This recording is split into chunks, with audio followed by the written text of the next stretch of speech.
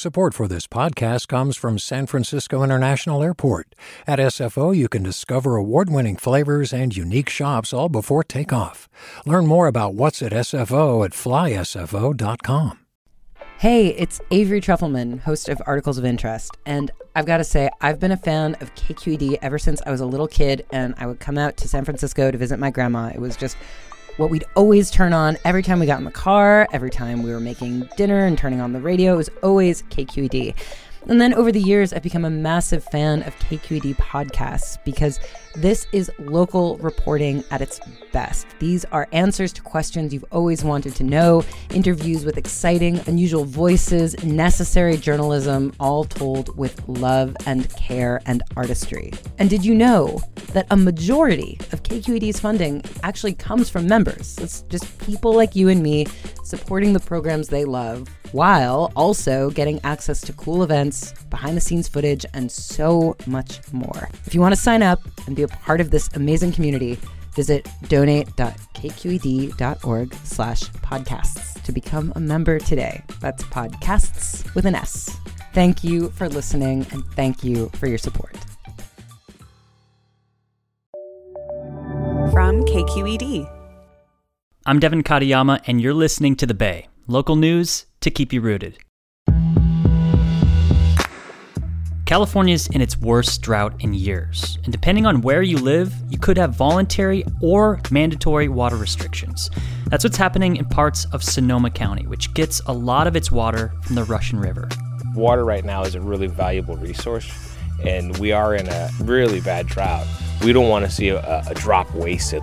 Today, how communities are preparing for current and future droughts.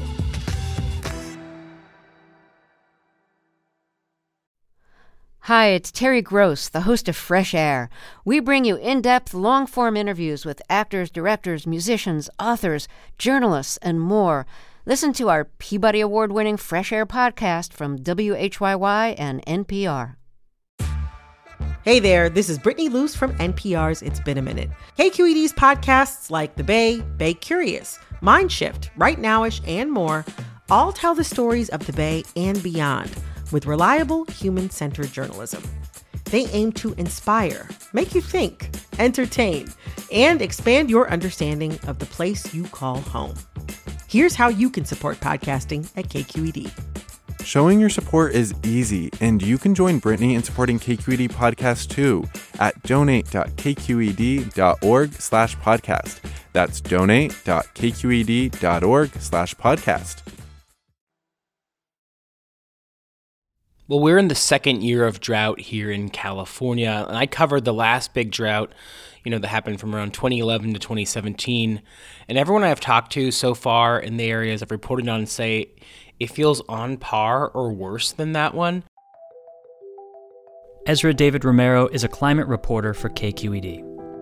The precipitation levels have been lower. That means rain and snow have been lower, and farms are going dry, and cities are dealing with water issues at a faster pace than they did last time. People here are affected by drought. Some places not that much, like in San Francisco, but in the South Bay, people can't water their grass often. They only can do it like twice a week. But the more north you go in the Bay Area, it seems like the harder it gets around drought. In Marin County, people have to conserve water by about 40%. And then there's Sonoma County and Mendocino County north of that. It just gets drier and drier the more north you go. And so the water that goes to places like Santa Rosa or Healdsburg or Guerneville comes from the Russian River. And that Russian River starts deep in the mountains of Mendocino County.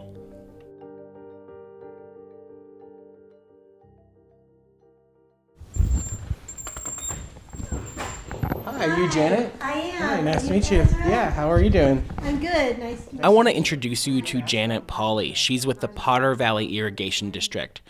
And that irrigation district manages about 300 farms and connections in this valley called Potter Valley. It's in the East Fork of the Russian River, way up in the mountains where the Russian River starts in Mendocino County. The community of Potter Valley is a small agricultural community. The valley's about 7 miles long. You know, her family has farmed in Mendocino County since 1860. And then she was a farmer herself for a long time, farming vineyards and grapes and things like that. So she understands what water means. Like, if you don't have water, your crop is going to be smaller, or you may not be able to grow anything at all. But this is pretty wide right here. You wouldn't see a tremendous difference, but it would be higher. Yeah, right now it's like a couple inches deep. Yeah, it'd probably be more like a couple feet deep, or even maybe a little bit. There's not a lot of water, and what it means for the farms there is that they are deciding who gets water based on what kind of crop they have and how much acreage they have. So basically, if you grow pears and you have 50 acres, you're only going to get X amount of water, and that's all you're getting for the rest of the year. There are very, very few people who grow annual crops here in the valley. It's all permanent crops. You know, if you lose a crop this year, that's one thing. But if those permanent crops like trees and vines are severely stressed, it's likely that you don't get a full crop this next year either. Janet is like intimately involved in this process. She was coming up with the numbers, the ratios, how to do all this. And then she has to give them the news about how much water they're going to get. And we've tried to do it the most equitable way that we could figure out how to do. Again, we'd never ever had to do it this way before. Did she say anything about what it was like to see this level of drought where she lives? When I asked Janet about how the drought is affecting her, she reflected on like how long she's lived there. She's lived there for the majority of her life, and she's lived through that 78 drought, which was like the drought of record. She lived through that last drought between 2011 and 2017. She says this drought is going to stress the system more than any other drought she's seen before. It's the lifeblood of this valley. You know, it's interesting. The habitat here is very, very diverse, a lot of it because of the water, obviously, for species of birds, wildlife. They all thrive. They all thrive with this water supply, and the people do, and their families. When she and I were standing on the edge of the Russian River up there looking at this like 2 to 3 inches deep water, she basically said, you know, like, look at that water, Ezra. Like, that water is going to go into Lake Mendocino downstream. That's going to go to wineries. That's going to go to taps down in Santa Rosa. So, like, what happens here matters for this entire system. And we're going to have to be smart. We're going to have to work together to figure out how to share this reduced supply. And I think sharing a resource is really important for people to think about. This isn't just about people's drinking water. It isn't just about agriculture. It isn't just about endangered species. It's about all of those things.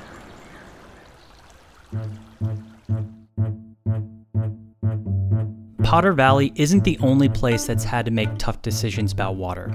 Ezra says in Redwood Valley nearby, the town has capped water usage at 55 gallons per person per day. Communities of ranchers, dairy farmers, and grape growers are struggling too. And as you go south through Mendocino County and into Sonoma County, you see lots of local governments trying to do what they can to save water during this drought. As you go down the Russian River from Lake Mendocino, you pass Ukiah, you pass Healdsburg, and there they have a mandatory 40% water reduction. So that means people are going to have to make their lawns go brown this year. And then there's other communities like Cloverdale or Petaluma that have a 25% mandatory water restriction. And then when you get to a place like Santa Rosa, right, they have about a 20% voluntary water restriction, and I think in the next week or so they may up that to a mandatory restriction. Okay, so for the tape's sake, give me your first and last name and your title. My name is Jason Leaf, and I'm a senior USO. And is it LEAF? LEEF.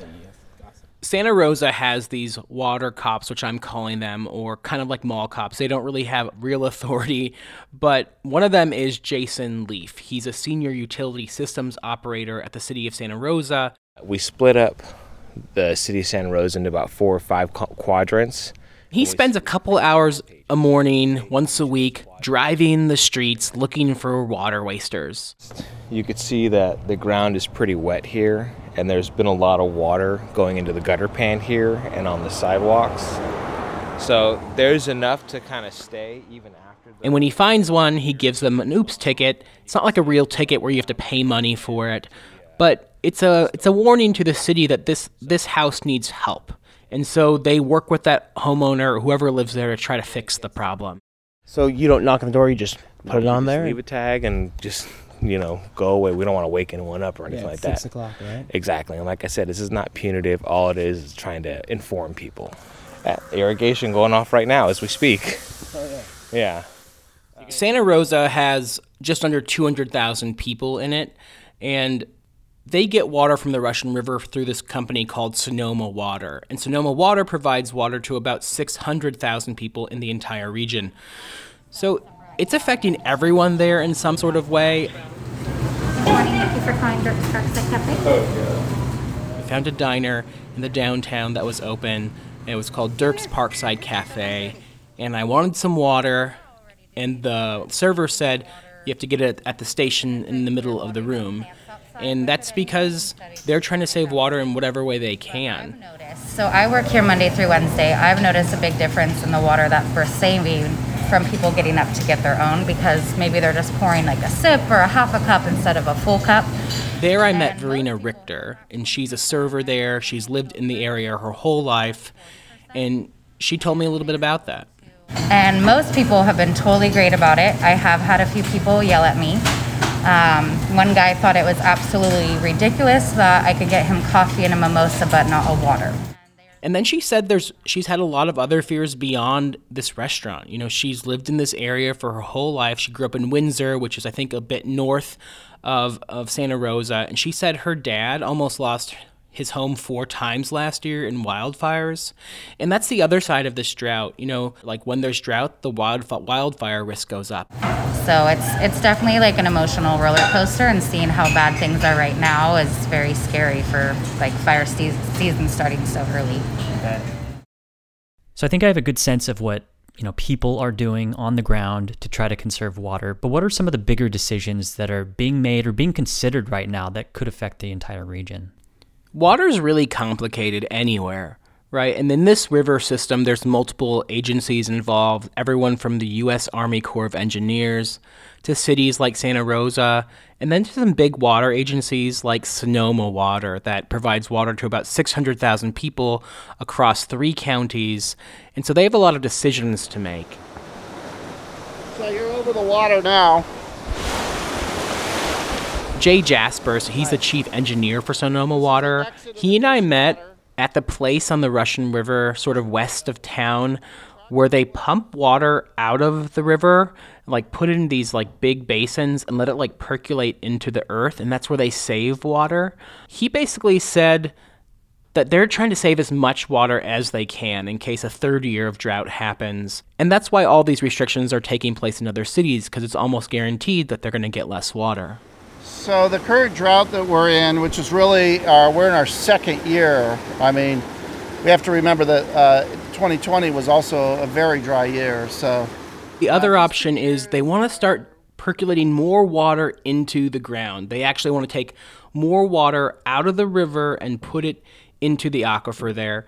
And that's because so much of the Russian River floods often. A couple of years ago, Guerneville flooded. There was all that devastation there. And so there's a lot of extra water that floods there. So they want to be able to harness that. And I think there's some like emergency rules that they're trying to figure out around that. So it could start happening in about a year or so. But it's still sort of in this like formative place.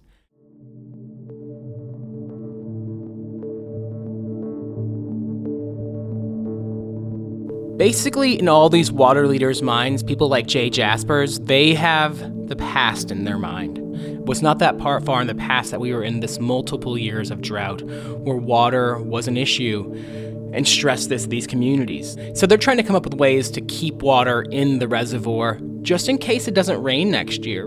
They're just trying to have a system that can work amidst what's happening in drought. We have to work on a couple time scales.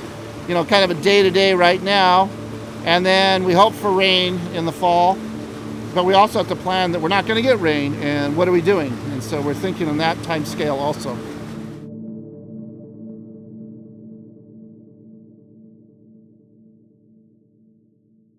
Californians and us in the Bay Area, we've been through this before, like you mentioned. We know that more drought is going to happen in the future too. So I'm curious, from your point of view, like how should we be thinking about heading into another drought season? Like what else can we be doing?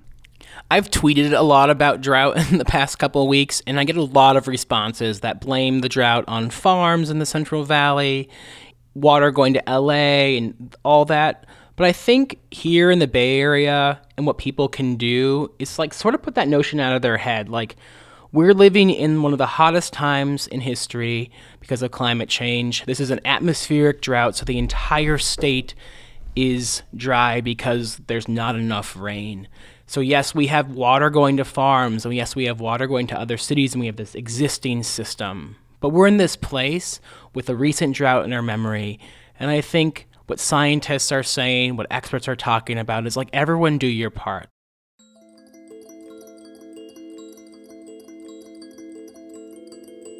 Like, if you can take shorter showers, take shorter showers.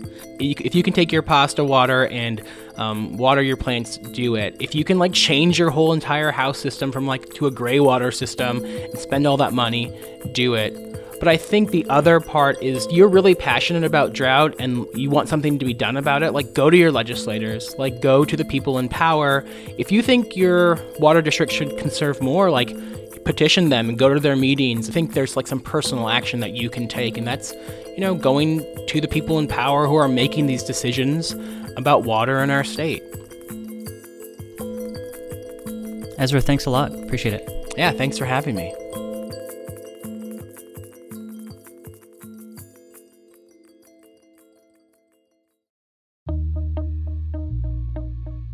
That's it for today's show. If you like this episode, don't forget to follow us on Apple Podcasts, Spotify, NPR One, or wherever else you listen.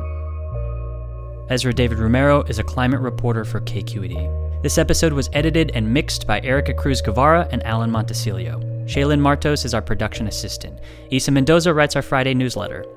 And just a reminder that starting next week, we're going to be taking a break from producing the show, so you won't hear from us for a few weeks, but we'll be back with new episodes in August. All right, I'm Devin Katayama. That's it from us to you. Talk to you later.